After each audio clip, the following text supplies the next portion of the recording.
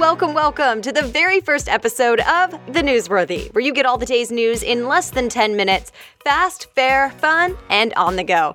Thanks so much for tuning in. Today, I'll be giving you everything from Tropical Storm Harvey to what you missed over the weekend and big new changes at a popular grocery store and much, much more, all in less than 10 minutes.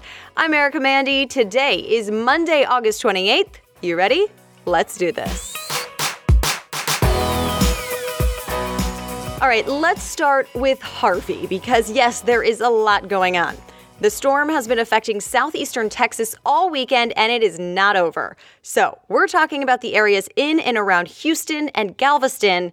It all started on Friday when Hurricane Harvey hit land as a Category 4. Harvey has let up. It's now a tropical storm. But here's the thing. It's still raining, and it will keep raining, and the flooding has already been devastating. The Weather Channel says at least 5 people have died, and that number will likely go up. CBS News says thousands of people have been forced to their rooftops or to higher ground, and many are still stranded because rescue workers cannot keep up with it all.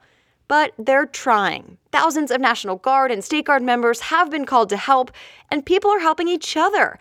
Mashable has a whole list of videos showing Good Samaritans jumping into those floodwaters to help each other out. But we should know how serious this is. The National Weather Service says this is, quote, beyond anything experienced. Yikes. If you do want to help out, look no further than your smartphone. TechCrunch points out you can donate to the Red Cross on iTunes or the iOS App Store, or you can just text the word Harvey to 90999 to give $10. Boom. Pretty simple. And a couple more things people may be talking about when it comes to this storm.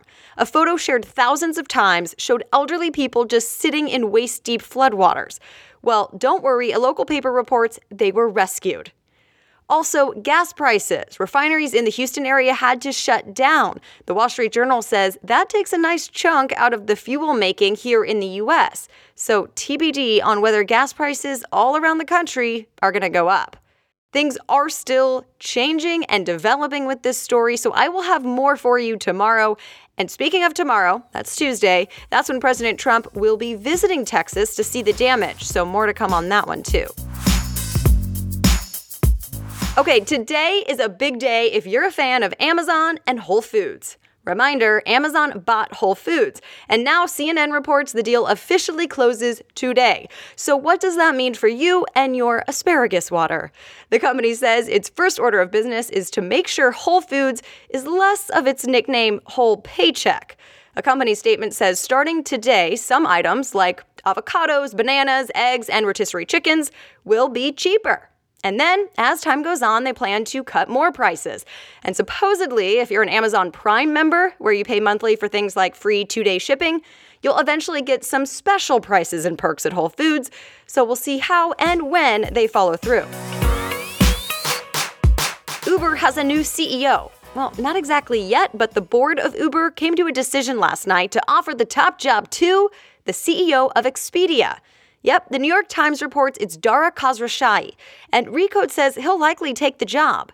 Reminder, Uber's co-founder and former CEO was put under pressure to leave back in June when there were all kinds of scandals, including legal challenges and even sexual harassment accusations at the company. So we'll see if this new guy can drive the company in another direction. See what I did there? Did you see it? The fight. Saturday night? It was between undefeated boxing champ Floyd Mayweather and UFC champ Conor McGregor. This was McGregor's first pro boxing match, ever. So you guessed it, Mayweather won. He's now 50-0 in his pro career and says that fight was his last fight because he's going back into retirement. With, I might add, a reported $100 to $200 million paycheck. Not bad. The fight also made a lot of other people a lot of money. Fortune reports more money was bet on Saturday night's fight than any other in history.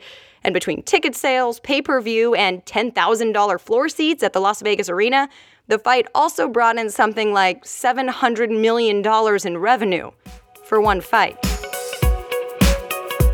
Okay, so a few more things to know that you may have missed over the weekend. NBC reports the bodies of all 10 sailors on the U.S. Navy destroyer that crashed last week have now been recovered. The destroyer was called the USS John S. McCain, and it collided with an oil tanker off the coast of Singapore. In case you missed it on Friday, President Trump pardoned Joe Arpaio. He used to be a sheriff in Arizona. You may remember about a decade ago, his office was accused of racial profiling and violating people's rights. Basically, they were accused of stopping people just because they looked like they could be illegal immigrants. Well, the sheriff was told to stop, and he didn't, so then he was convicted of criminal contempt. Well, the president just pardoned him.